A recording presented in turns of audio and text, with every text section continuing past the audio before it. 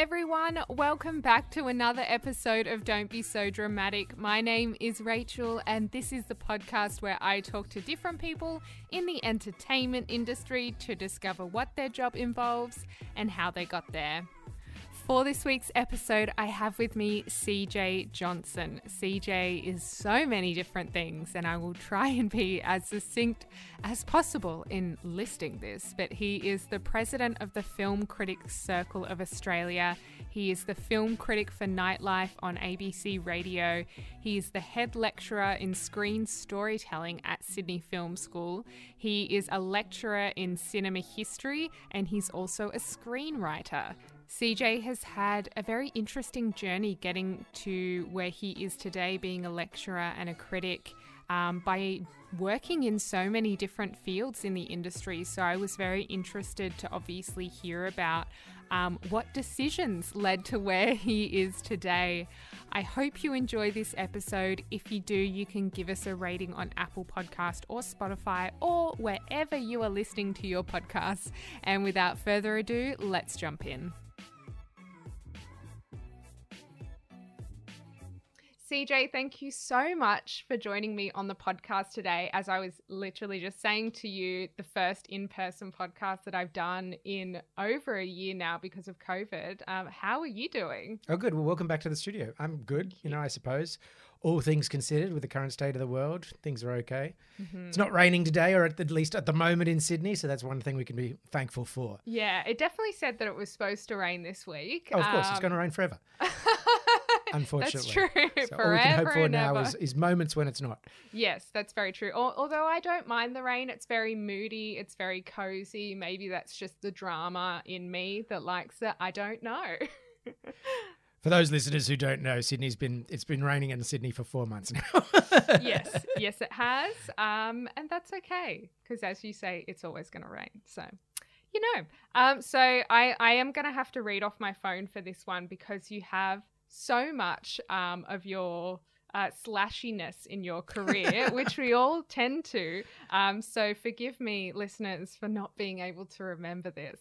So CJ, you are the president of the Film Critics Circle of Australia. You're the film critic for the Nightlife on ABC. Radio, yep. On ABC Radio. Head lecturer in screen storytelling at Sydney Film School. The lecturer in cinema around town is what you said. So you were doing it at the Art Gallery recently. Yeah, I've done a series of lectures at the Art Gallery of New South Wales and at private clubs around Sydney as well. Mm-hmm. Yeah, we can talk about that later. Yes, and you're also a screenwriter. So that's a whole bunch of different things. And I'm very interested to know where your interest in the entertainment industry as a whole first started out. Watching movies as a kid. Okay. Absolutely. My entire life, I think, was formed by those Friday nights that I'd spend at home alone when my parents went out watching movies on television. And when I was a kid, when I was a boy, and this will age me instantly, the way that you watched movies on television was that there was a gentleman on television called Bill Collins, and he would have been before your time. In fact, I think he only died a few years ago now, but he lived to a ripe old age. I think he lived into his 90s. Wow. And he was a movie presenter. So, and as I say, this is my generation, not yours. This was terrestrial free-to-air television. No internet, no streaming services, no choice, really. There were 3 commercial networks and 2 other networks, SBS and ABC. And on the 3 commercial networks, movies were shown all the time and in a very standardized way. So on Friday and Saturday nights and Sunday nights, generally at 8:30 p.m., you would watch movies. And on Friday nights, he was on all the different networks. I think he actually was on all 3 of the different commercial networks at some point or another, Bill Collins. He moved around, or maybe just 2 of them. On Friday nights at 8:30 p.m., he would show Bill Collins' Golden Years of Hollywood. So he'd show a movie at 8:30, and then he'd show a second movie at 10:30. And so, once with ads, they generally ended up around 2 hours. But he would introduce them. So he would introduce the first film, and he would come on and he would talk about it and talk about the stars and talk about the director and talk about the production of the film. And he would also talk about sort of gossip around the production of the film. He was very gossipy. And these were classic films from the golden years of Hollywood, which I guess he defined as sort of late 30s into the 1950s, essentially. So a lot of films from the 1940s mainly, which I would suggest is one of the greatest decades in the history of Hollywood movie making anyway, if not the greatest. So So then at the halfway mark through the movie, he would come back and he would tell you a little bit more about the movie, like an intermission piece of information. And that's where it would get a bit more gossipy. So we would start out at the beginning with, the director or the actors and, then a bit more gossipy in the intermission. Then it would end and then he would introduce a second movie. And then he wouldn't come back for intermission for that one, but he would tie it into the first one. So always the movies were thematically linked. So for example, they might both star Humphrey Bogart. And so the first one might be a more famous Humphrey Bogart film like The Big Sleep or The Maltese Falcon or even Casablanca. And then the second one would be a deeper cut, a more obscure one. So like They Drive by Night or High Sierra or Key Largo or something like this. And he would talk about the two of them in the break between them in relation to each other. So how they spoke to each other and how they both fit into Bogart's career and this, that, and the other. So you might see, The Maltese Falcon, and then like later you'd see High Sierra. And so you saw The Maltese Falcon and you saw him play a hero. Well, now watch him play a villain in this earlier film, da-da-da-da-da.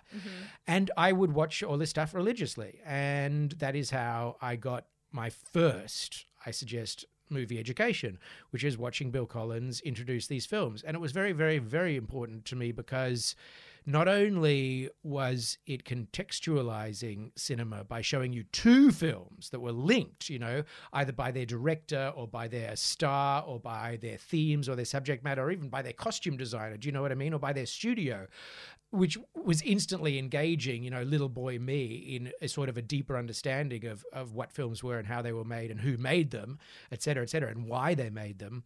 But it also gave you, context. And it gave you two for the price of one, so so it gave you a theme, it gave you a subject. You weren't just watching a movie. Tonight you were examining the career of Humphrey Bogart through the prism of two of his movies. So that was my first cinema education, but it not only gave me a whole lot of films, it gave me Bill Collins. And the older I get and the more I do things like what I'm currently doing as sort of the majority of my sort of work life is doing these independent lectures on the history of cinema and on various aspects of cinema at sort of hoity-toity lovely places like the Art Gallery and private clubs in Sydney, etc.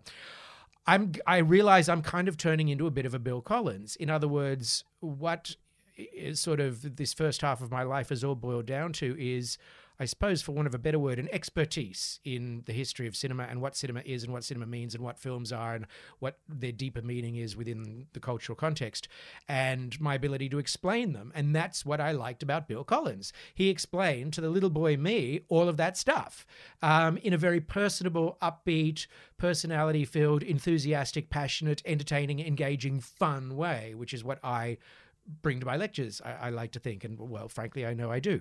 So I realized that this sort of funny man on the television telling me about classic Hollywood movies and gossiping about them really, really, really inspired everything I went on to do with my life. And sort of I deviated from the path of becoming a new version of him by sort of having a crack at all the different disciplines. I was a professional actor. I was a professional stage director. I was a professional playwright. And of all the sort of active hands-on disciplines, that was the one that I was the most successful at. I had 7 produced plays, and some of them are still produced all around the world to this day. One of them, called The Dog Logs, is still produced all the time. And then I made a bunch of short films. I went to film school. I co-directed a feature film. I did script editing. I wrote screenplays. And ultimately, I've now ended up back teaching screenwriting, screen storytelling at Sydney Film School and doing these independent lectures. And then along the way, I think the inevitable thing happened, which was I became a film critic. And so I think about 12 or 13 years ago, I started being the chief film critic for Nightlife on ABC Radio, which is ABC Radio's national flagship program, nighttime program. And I started that during the Tony Delroy years, and now I do it with Philip Clark and Indira Naidoo. And it sort of continues to be my base of operations as a critic, and it sort of all farms out from there. And over those 12 or 13 years of being a critic, my cinema education has grown exponentially as well, and what I'm interested in has grown exponentially and everything. So it all leads up to a point where now I stand in front of people and teach them about cinema as an engaging way possible, having poked my toe in most of the different areas of how it's actually made. I think that highlights such a common thing in our industry, which we were saying before. And you said, I bet you have people on the podcast who do so many different things. And it's true. I think every creative has kind of, well, most creatives have dipped their toe in different things and pivoted as to where their interest is and I guess what they want to explore. And usually speaking, it's like people will tend to try their hand at acting and then be like, you know what's really interesting me? This sort of thing. And they pivot, because I think acting is one of those careers in the entertainment industry that's accessible. It's the one that when you don't know a lot about the industry, you go, oh, actors are in the industry. I like movies. I should like acting, right? And, you know, being an actor myself, I understand that. So did you first start going into, you know, working in the industry as an actor? Was that the, okay. Yeah, I was a professional stage actor for about a little more than half a decade, I suppose. I lived in the United States. I lived in New York City, and I operated out of New York City and did a lot of regional theater in the United States, because that's how it worked at the time. It probably still does. There's this huge network. I mean, COVID sort of destroyed everything, but there's this huge network of regional theaters all across the United States. Like, there are so many cities in the United States. You know, it's massive and vast. And most of these cities have theaters, have regional theaters. And what they do is, you know, they'll put on Henry V, or they'll put on The Merry Wives of Windsor, or they'll put on Hamlet. And what they'll do is, let's say so I did a year of Romeo, okay?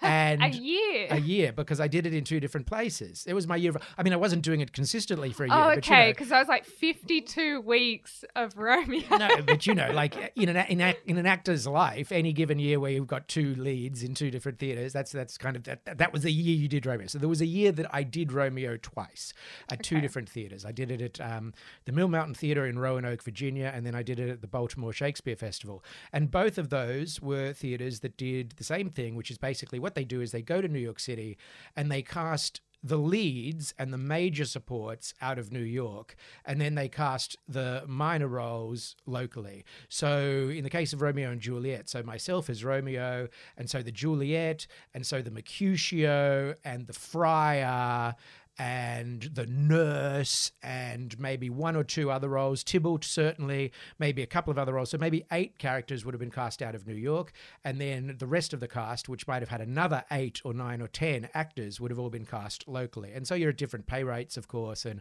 so it's kind of this weird hierarchical stratified system, actually, because you're on an equity rate, you know, an equity regional theatre rate, being cast out of New York, and you've been flown in and you're being put up at a hotel, and the others are on kind of this sort of dodgy rate. In fact, I remember what they were on, and it was pretty dodgy. But so that's how it works. And that's sort of how the regional system works. So I did that. And so my year of Romeo, I did these Romeos relatively back to back that way.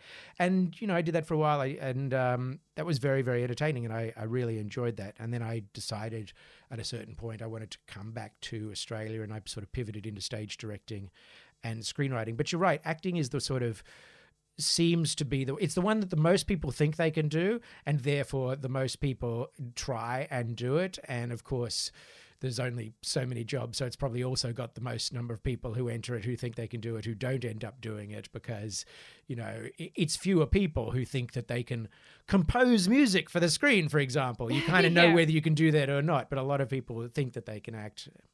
Well, obviously you can if you were being cast as Romeo. I was a good Romeo. I loved playing Romeo. Romeo is a good role. People stiff their nose up at Romeo. They're like, oh, it's not Hamlet. Oh, it's not Macbeth. Oh, it's not, you know, what's Romeo? He's a bit of a sop. But Romeo is a cool role. He has at least 2 sword fights. I think, you know, Hamlet's a bit of a complainer. Romeo seems to be okay. He's just in love and he does some silly things. I got to play Hamlet at university. Hamlet is a bloody good role. It's a really good role. Oh my goodness. And what made you go to New York? Because my mother's American. Oh, okay. So I wanted to just give it a crack. Okay. I just wanted to try living over there, and I enjoyed it until I didn't enjoy it. Yeah. It was that sort of situation. Okay. And then what made you? So then you went into directing theatre.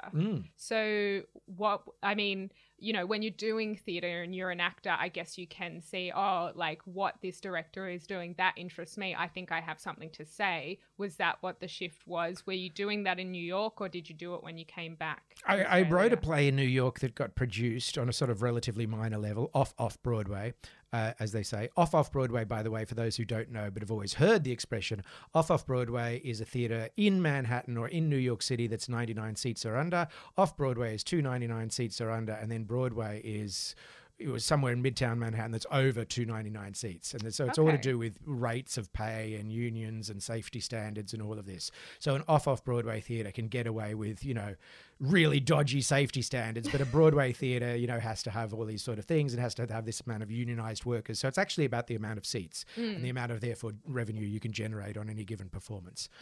So I had this play done at an off Broadway place, and I was acting in off Broadway shows and off Broadway shows and regionally.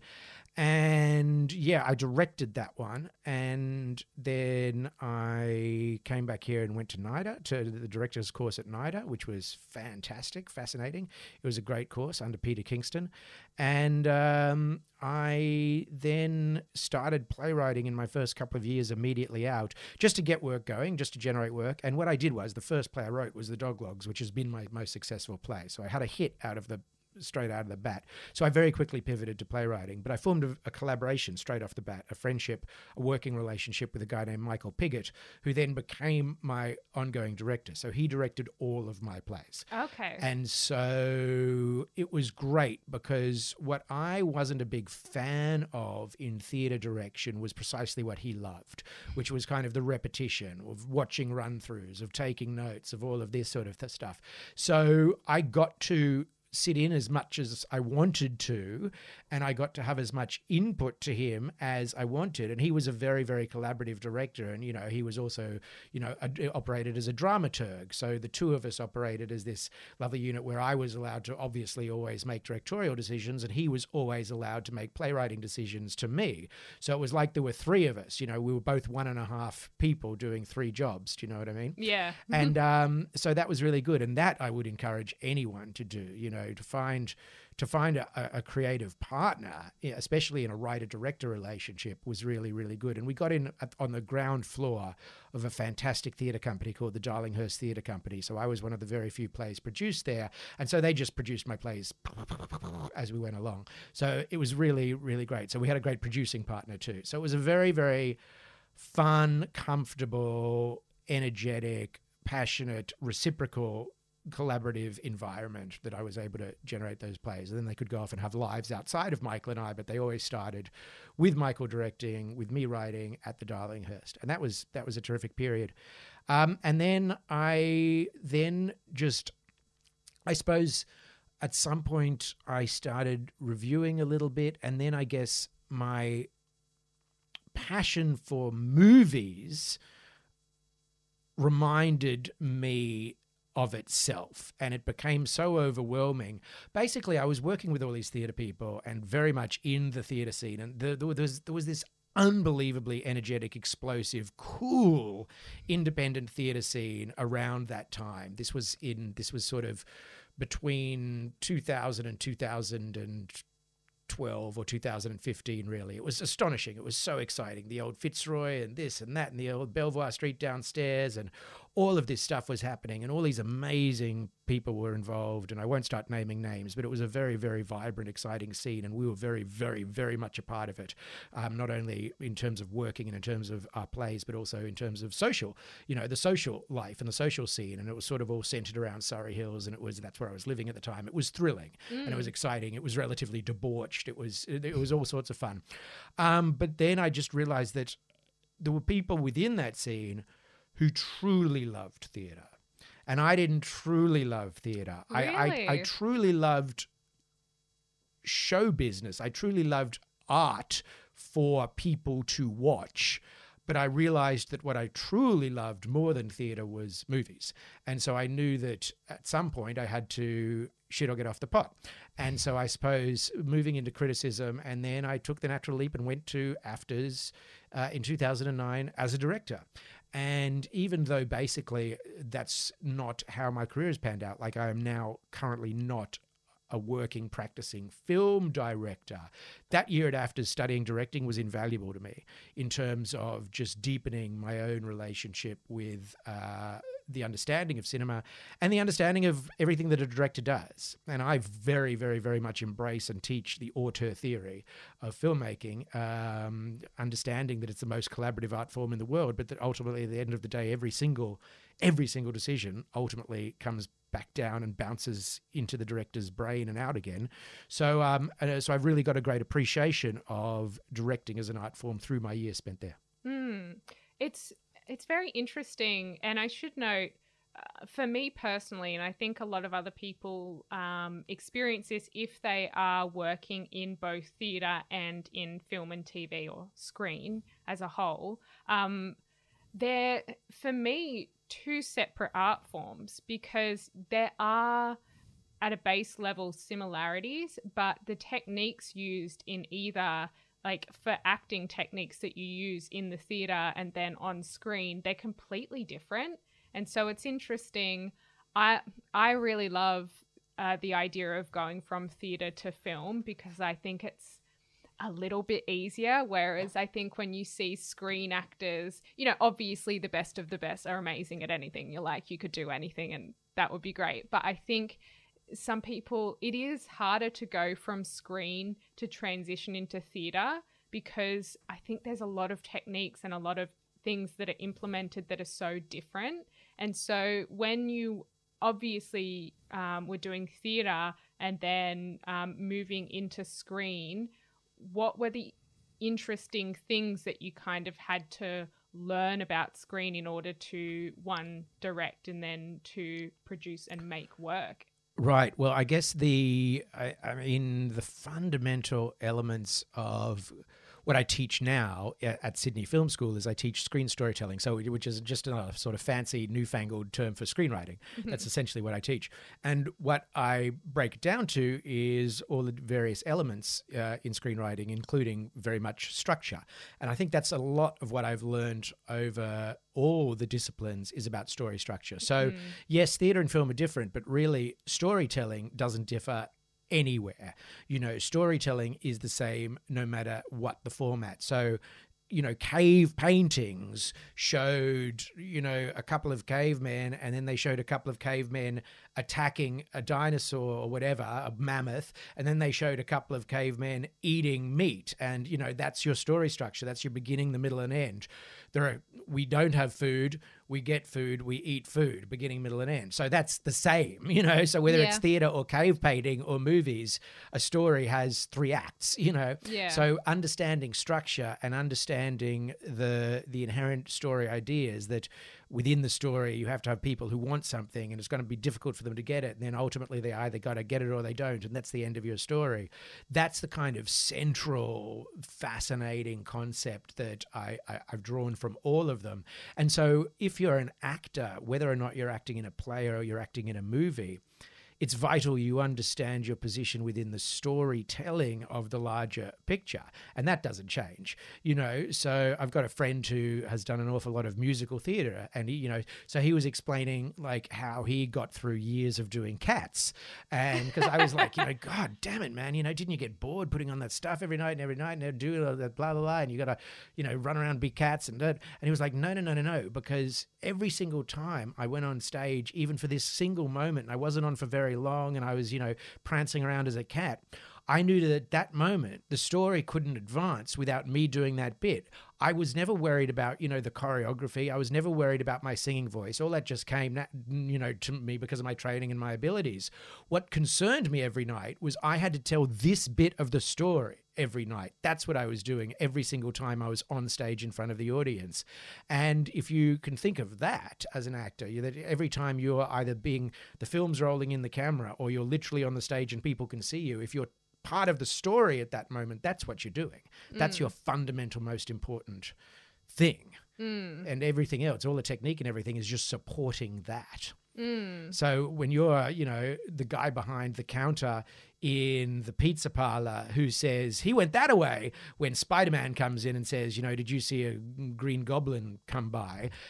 Then you've got to do that moment to the best possible telling of the story that Spider-Man needs to catch a Green Goblin, and the reason he's entered your store right now is because the Green Goblin just went through your store. So, be in that movie and tell that story beat. Yeah. You know what I mean? And likewise, if you're on stage and you're a spear carrier and, the king says, hath Hamlet walked by? And you say, that way, my lord. Same thing. You're telling that story. From that voice that you just did, I definitely see why you were in theatre. That's the theatre voice. I've got many, many theatre voices. It's very interesting. Like, we talk about, the slashy nature of creatives in our industry today. And I find that the storytelling element and the script writing, whether that's for screen or theatre, is something that I think a lot of people do want to try, and some people kind of shy away from it. I had a conversation with one of my close friends recently, and she's a fantastic actor, but she was studying at uni, and she decided to pick up this unit in script writing. And beforehand, she thought, you know what, I want to write a script, but I don't think I'm good enough. Like, I really have no idea where to start. And so for her class at uni, she had to write a script, and she said that she did really well. And she was kind of blown away at the fact that she was like, oh, I can do this. Like, I understand how to do this. And I just thought it was very interesting that I think it can be quite daunting for people when you're like, how do I start a script? How do I even begin? Do I have something to say? And I think as someone who has written scripts in the past, I always love the idea of literally just starting and making a really shitty script first off. And so when you are teaching people storytelling and writing scripts, what is your advice for someone who has never written a script before and is like, or has never told a story in the form of screen or theatre before, and they're like, CJ, I want to learn from you, but where do I begin? Well, come study my course at Sydney Film School. That's the best screenwriting course. And you will learn. But no, it's essential to watch an enormous amount of movies. And to see, the great thing about movies is that, they kind of stumbled upon the form of feature films as soon as possible, very early on in the history of cinema, like back in the 1910s, they kind of arrived at the idea of, okay, a feature film, 90 minutes is a sweet spot, 100 minutes, sweet spot. Anything less than 90, or they not really till the 20s did they really come up with this formulation. And that's a good length, and it's a good length for many reasons. And so, you can watch. Obviously, it was still in prime television creative zone. It's incredible, blah, blah, blah, blah. There's lots of great television made. But watching an hour-long episode of a 10-part series just does not have the same structural rigidity of a really well-crafted 100-minute movie. A really well-crafted 100-minute movie has its beginning, its middle, and end, has its acts, has its protagonist, has its goals, has its objectives, has its obstacles, has its journey, a good film. And so therefore, that's the best way you can learn, is to actually watch a lot of proper feature films, because they're self-contained. They've got the structure within them. Or if someone can point you in the right direction, or you can point yourself in the right direction so that you're separating the wheat from the chaff, so that you're only watching good stuff, watch really solidly well-made short films, that over the course of 7 minutes or 12 minutes or 15 minutes do the same thing, but that, have a structure, have an arc, have a protagonist that goes through a journey, that faces obstacles and defeats them, which is not what you necessarily get in an hour of television. In an hour of television, very often they've just pushed the story further down the road, but it doesn't have that structural stuff that is what you really need to learn. That's what you really need to learn off the bat, is structure. Some people get it very quickly. Some people don't. It's interesting teaching, in any given range of students. It's phenomenal how some of them for some of them, writing is like a duck to water, and some of them it's very, very difficult. I also at the school, because the Sydney Film School and the Sydney Actors School, and they're both within the same greater entity, and I teach at both, and I teach screenwriting at both. So I'm teaching screenwriting to film students, to students who've gone to Sydney Film School to learn filmmaking.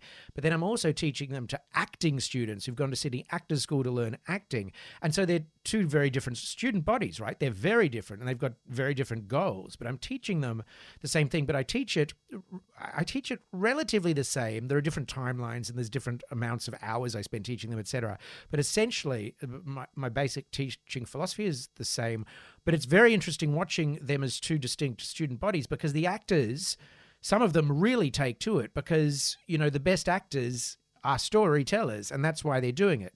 You know, the worst actors are doing it out of vanity. The worst actors are doing because they think they look good, and they think they'll look good on camera, and they want other people to look at the screen and go like, oh, don't you look good? Those are the worst actors. But the best actors are the actors who, since they were 6, could tell a story at the dinner table. You know, something funny happened to them at school that day, and they could then tell that story at the dinner table. They're natural storytellers, and that's why they want to get up on screen, is to tell stories. And they can write. And some of the best writing I've seen in my years at both of those schools have actually come from the actors, because the actors who are also good at acting, because their storytelling is what they're actually good at.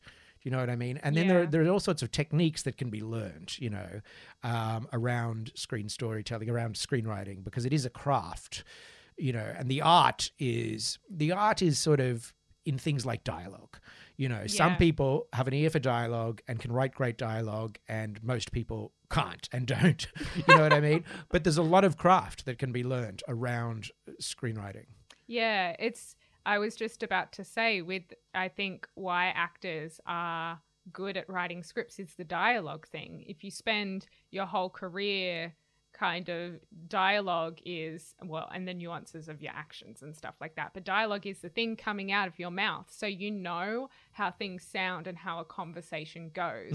Whereas I think that's where some things fall short, is when they're like, I need this person to say this thing, and then this person's going to respond in that way. But that's not how people talk.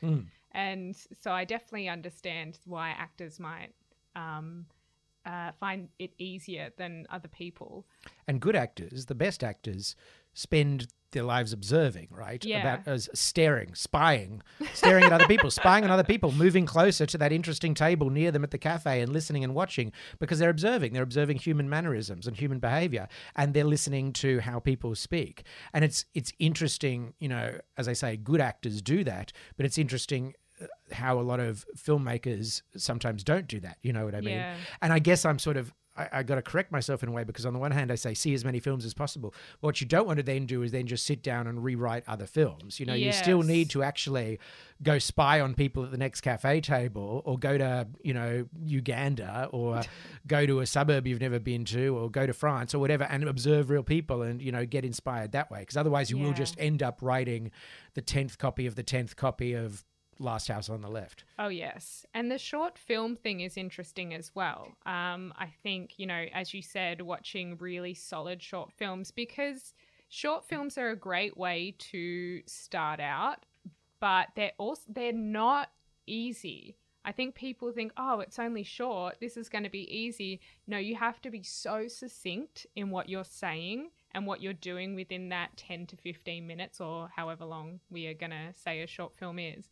And I think a lot of people, when you don't do that well, it falls so short. But when you do it well and you can get your point across and be succinct in the way that you do that, and however many locations you have, I think it's so amazing. And I think a lot of people try to do so much in a short film to make it so thought-provoking and so amazing looking, when you just can't do that. You have to go back to the basics and go, okay, what are we saying with this script? Why are we telling this story? How are we going to get that across visually in 10 minutes. It's tough. Yeah, nothing about filmmaking is easy, but certainly making a short film is no easier necessarily than making any other type of film.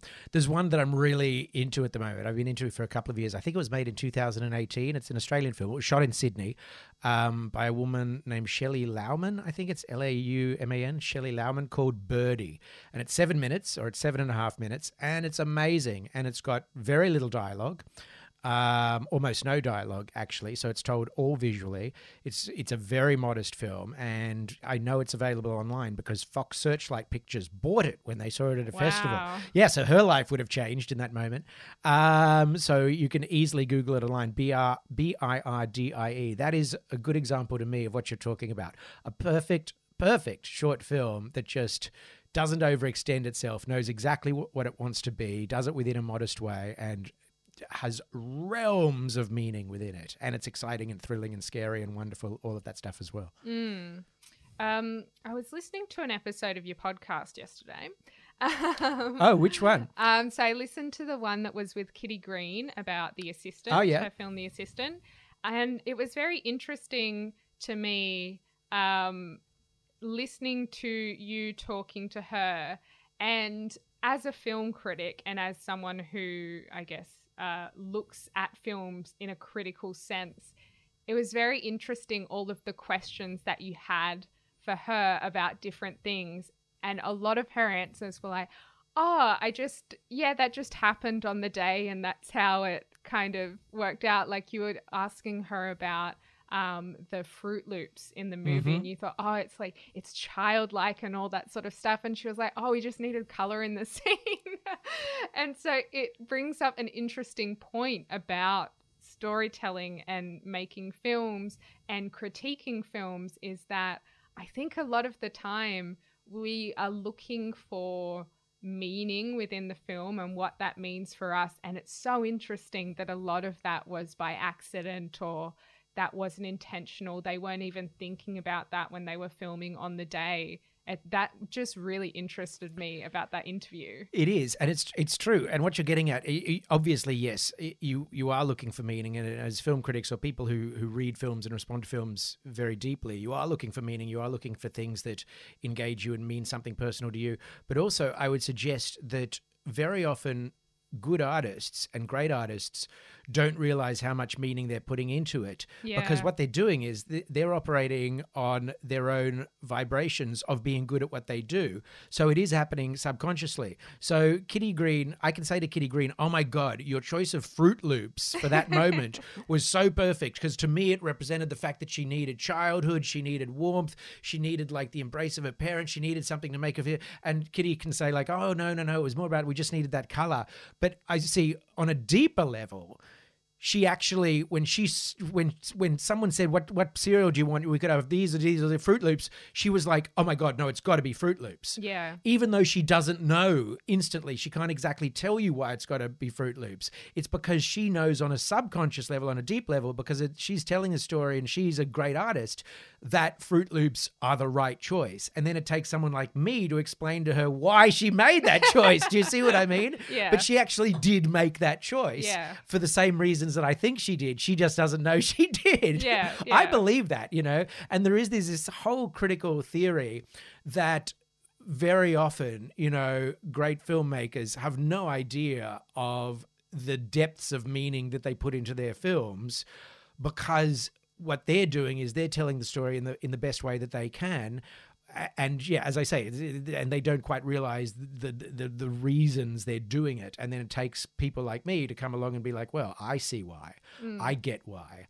And also it can be very personal, so a filmmaker can put something in there and they're kind of in denial about the fact that the reason they've made a choice is because of their childhood. And then you look at it and you're like, well, of course Steven Spielberg keeps doing this in his films, because look at, his childhood. Look at where he was when he was 8 years old. This is constantly doing this again and again, but he would deny it. Do you know what I mean? Yeah. And I think it raises the interesting point of intuition within filmmaking, which is so powerful. And I think it's something that you can't force. You can't sit there and write a script and be like, what is the cereal which is going to signify childlike essence within this scene, because when you're forcing that, it's almost like you're shoving it down the audience's throat and being like, this is how I want you to feel, and if you don't feel it, you don't get my film. And I think it just falls apart in those moments. So I think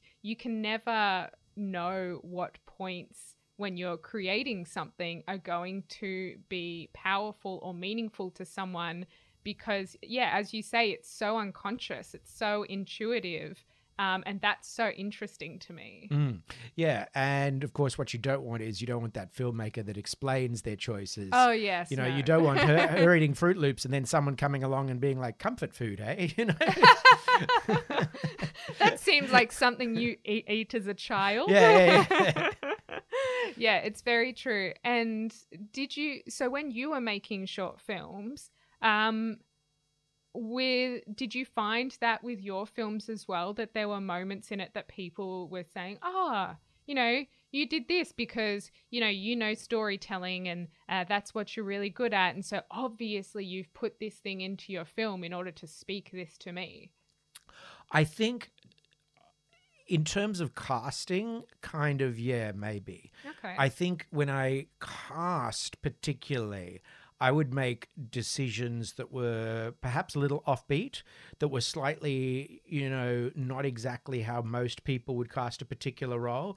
And I always had a very, very specific reason. I always knew that the person I was casting was bringing something with them of their essence that I thought would reverberate and give the film greater meaning and make the script more lucid. So I'm thinking of one particular actor I used a couple of times who had a very, very particular quality, and the way I shot him and the way I used him sort of emphasized these particular qualities that I think really sort of paid off in a couple of roles he played for me. And likewise, I can think of an actress that for whom I was doing the same thing. So yeah, in casting, and then of course you look at production design choices and stuff like that. And to a degree, certainly around certain clothing, absolutely. In a short film where you've got a very constrained resources, usually, obviously, time, locations, budget, all of that stuff, you're dealing with limited resources. So production design is one of the places where you can really make an impact. And so, the way I dressed this character, for example, was highly specific. I had him getting out of bed in the morning after having sex the night before, one night stand, wearing this sort of sulu, which is a Fijian sarong, and it instantly was something. It made him that guy. Yeah. He didn't go to bed after having a one night stand, and then put on boxer shorts or briefs, or that thing which is in some terrible Hollywood movies where they pull on like jeans with no underpants. And I just thought, no, that's not good. And the jeans go on so easily as well. Whereas when I put jeans on, I have to like kick my legs out multiple times to shimmy them up my body. Yeah. No, he put on a Fijian sulu, and it was mysterious and kind of sexy and kind of elegant and kind of, different and kind of exotic and everything. So choices like that, you can make. Even with limited resources. Of course, if you were doing it at the other level, if you were making feature films with big resources, it would be really fun. It would be really fun to be able to really code your movies. And what I mean by that is, that to really take the time so that everything in the frame meant something greater than itself, that had meaning. So, if someone was wearing a hat, that hat was the perfect hat that said so much about them and the times they're living in and the film itself and da-da-da-da-da-da. That would be really fun. And of course, it's stuff like that led perfectionists like Stanley Kubrick to, end up taking over a year to make Eyes Wide Shut, because he had limitless resources and he could just spend forever picking and choosing. So in his films, every single thing you see has meaning, but that's because he had the time and the money to be able to give you that. And the interest, I think. Yes. That's something that I like. You're explaining that and you're like, that is so interesting. And I'm like, for me, I don't want to be the person to do that. Oh, really? I want to be the person that shows up on set and you go, okay, so here's what we have for you to wear and this is the room, and so feel it out. And I'm like, okay, cool. Yeah, I get this. And I appreciate that. And I think it's important to not try and do everything in the industry. Yeah. And so I'm really starting to now be like, you know what? that's not for me. Sure. But it sounds interesting for you. And it's good to realize if you don't want to become a film director, because directing films, I would suggest, my opinion, is like the hardest art. You know, it's the craziest, hardest art. And the amount of people who try and waste a lot of time and money and fail is because they think they can do it is a bit sad. You've got to be a bit nuts. You've got to be got to be a bit nuts in terms of being a perfectionist. You know, you really do have to obsess about all the choices. You can't just be lackluster like this will do, or that shot's fine, or oh no, let's just cast her, because a mistake like that just reverberates through your whole movie. You know, like any clunky moment in a film has the ability to pull the entire audience out of it, you know? Yeah. So on a feature film level, you know, let's say you're making 100-minute film, it's kind of got to work the entire way through. You know, it doesn't have to be perfect. Very few films are perfect. Most films are flawed. Most films have moments that don't work as well as other moments. But in any film, a truly bad moment, a true moment that doesn't work, can derail the whole thing, you know, for the next few minutes for the audience. Yeah. Or yeah. in this day and age, when more people are watching at home, can just get someone to turn it off. You know, they're like, nah, next. Well, it's interesting to watch bad films as well. And I think, you know, with the streaming services that we have access to now, you have access to some bad films. And, you know, in the recent weeks, I have turned on films going, you know what, like I just want to watch an easy going film, and you turn it on and 15 minutes in, I'm like, this hurts my soul so much. Yeah. But it's interesting to realize why it's bad, to not be like, oh, this is shit, I'm not going to watch this, but to actually go, okay, why do I think this is a bad film? What are the elements that are making it not good? And it's interesting. Usually it's not so much the actor's fault. Sometimes it is. Sometimes it definitely is. And then sometimes it's the bizarre storytelling elements. I remember I was watching this comedy. I can't remember what it was called, but it had Kat Dennings in it as one of the mains. And it was clearly something before she'd done WandaVision. And so it was like she was playing the best friend of this main blonde character, essentially, and she was going over for Thanksgiving. And for the God, that sounds like so many movies. I know. And I don't know why I put it on. I thought, you know, Kat Dennings. Because you wanted something easy. I wanted something easy. That looks charming. Yeah. And, you know, the storytelling for the first part was not great. But what made me turn it off was, for some reason, the only part in the film they had a character come in, and the way the character introduced themselves was they turned to the camera, broke the fourth wall, and did this very seductive explanation of themselves, and then it cuts back to the scene. And they hadn't done this for the first 15 to 20 minutes. And I was like, absolutely not. Absolutely not. I'm turning this off. Like, what was that? You know, but it's very interesting. As you say, you know, I should have known, reading the description of the film in the first place and going, oh, I'll put this on. A Thanksgiving film will be fine. And this is the thing, though. You can't read the description of a film to know, because there are good Thanksgiving films and there are bad Thanksgiving films. There are good war films, there are bad war films. There are good horror films, there are bad horror films. Any given log line of a film could be a good film or a bad film. What you can count on is usually the director. You know, if it's a director you like, you know, then watch another film by that director, in the same way that you listen to an album by an artist that you like, or you read a book by an author you like. You know, if you like the work of a director, then you'll probably like other work by that director. Or you got to read the critics. You got to read me. You got to read people. You got to find critics who you trust and read them. Because literally, you know, the story of a person who goes out on a first date and discovers that it's blah, blah, and the blah, blah could be the most brilliant film in the entire world, or could be a piece of turd, you know? Yeah. It's all in the execution. Yeah. You know, there's only true. so many stories. Yeah, that's very, very true. I noticed with the short films that you've made in the past, a few of them are comedic, and I wondered if you had a preference in regards to writing. Do you enjoy writing in comedy or... Yeah. Okay. Yeah, that's what I write. Yeah, I have written thriller and I keep thinking I'm going to write, a beautifully modulated, gorgeous piece of drama.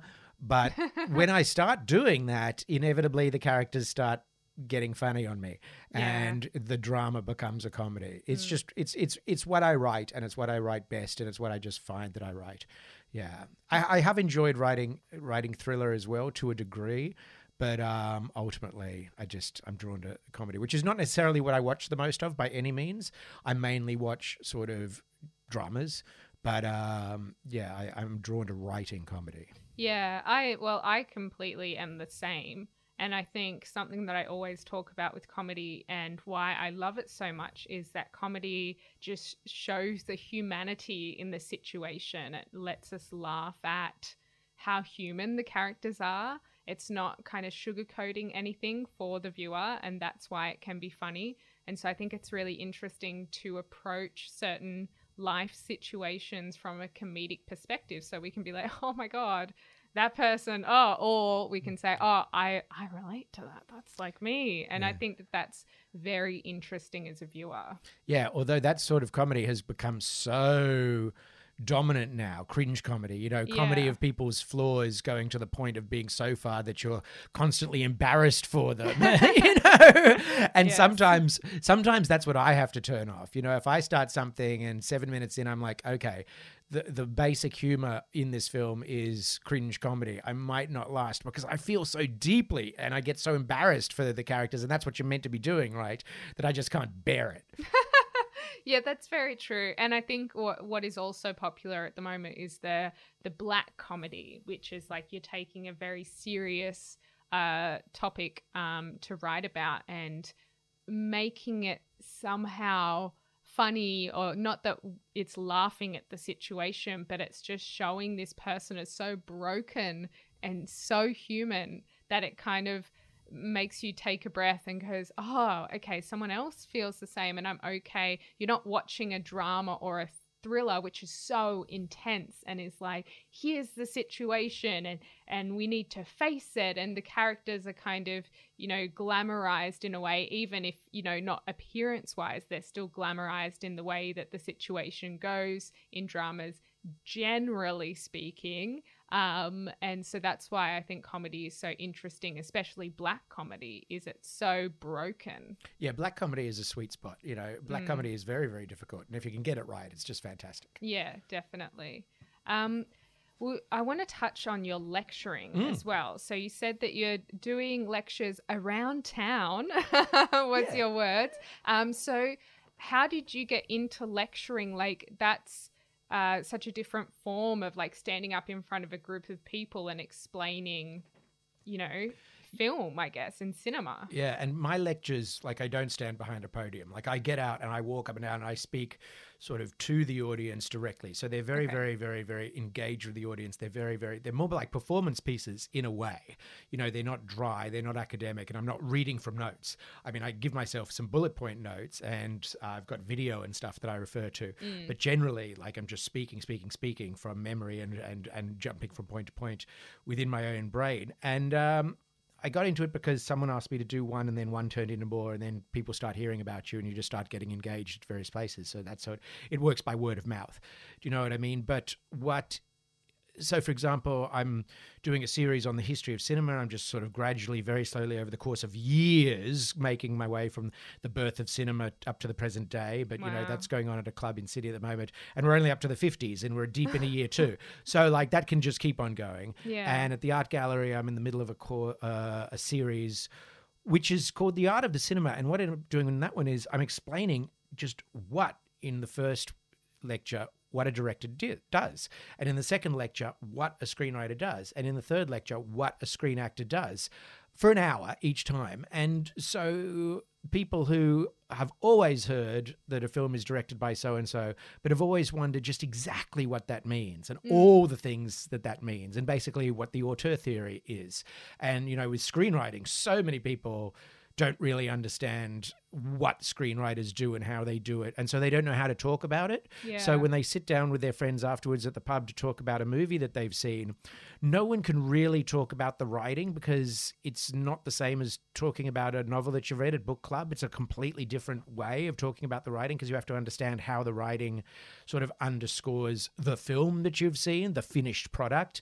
And then, you know, everyone can say like, oh, you know, Tom Hanks was very good, or so-and-so was very good, or that girl who played the shopkeeper was very good. But very few people are able to talk beyond that. Yeah. Do you know what I mean? So teaching people the art of screen acting from the beginning, from like silent days to now, and especially letting people understand the revolution that happened in the 1950s with the Actors Studio and Marlon Brando, and how a certain sort of stylization of acting changed into the quest for naturalism is fundamental to allow people to understand why modern screen acting looks the way it does, because you can't actually say that Heath Ledger is necessarily a better actor than Cary Grant. But if you look at two Heath Ledger performances and two Cary Grant performances, of course Heath Ledger looks better because Cary Grant looks like he's doing the same thing in every one. And so you have to understand the context that that's what was required of him at the time. Yeah. Do you know what I mean? And that's the scripts that were being written for him, and that's what people wanted. And that's, so it was like, it wasn't his ability to do different things. It was his ability to actually bring as much of himself to the roles every time that was his mark of success. So, and it also engages with how acting has engaged with technology. Do you know, like part of the reason people in films from 1932 stand still and stand too close to each other and look ridiculous and sound too loud is because there was one microphone hanging from the ceiling and they had to be recorded by that microphone, and they couldn't move their arms because if they moved their arms it would be picked up by the mic.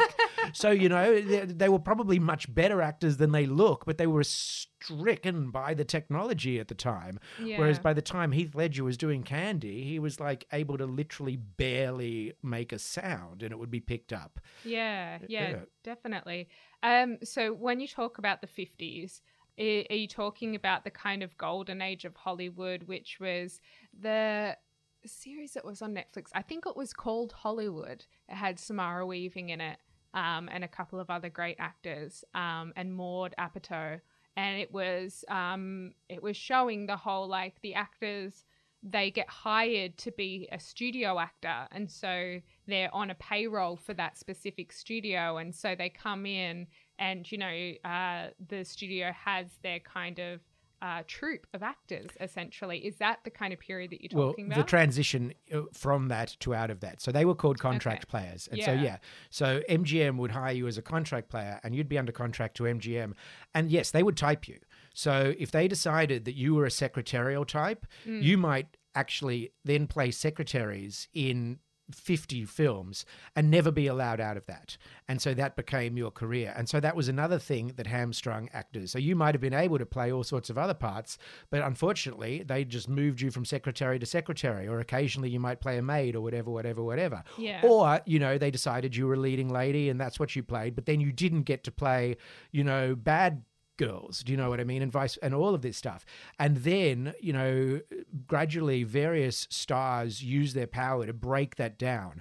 Bette Davis, Marilyn Monroe, there were some others. A lot of females in particular started to use their clout to sort of get out of contracts and take the studios to court, et cetera, et cetera. Wow. And then, so you've got the breakdown of that, which frees up actors to take different roles. But then you've got the Actors Studio, which imports the method from Russia, from Russian stages and Stanislavski in the late 1800s in Russia, and bringing that to the screen. And so you've got actors like Marlon Brando and Rod Steiger, and then ultimately moving into people like Al Pacino and Robert De Niro and Dustin Hoffman and all these actors who bring a naturalism to acting that looks completely different. So basically, by the time you're in sort of the late 60s and into the early 70s, all acting looks completely different from anything sort of prior to 1951. Yeah. It just looks and sounds different because it has fundamentally changed. Before that, people were always acting in a particular style, and after that, everyone was striving for naturalism.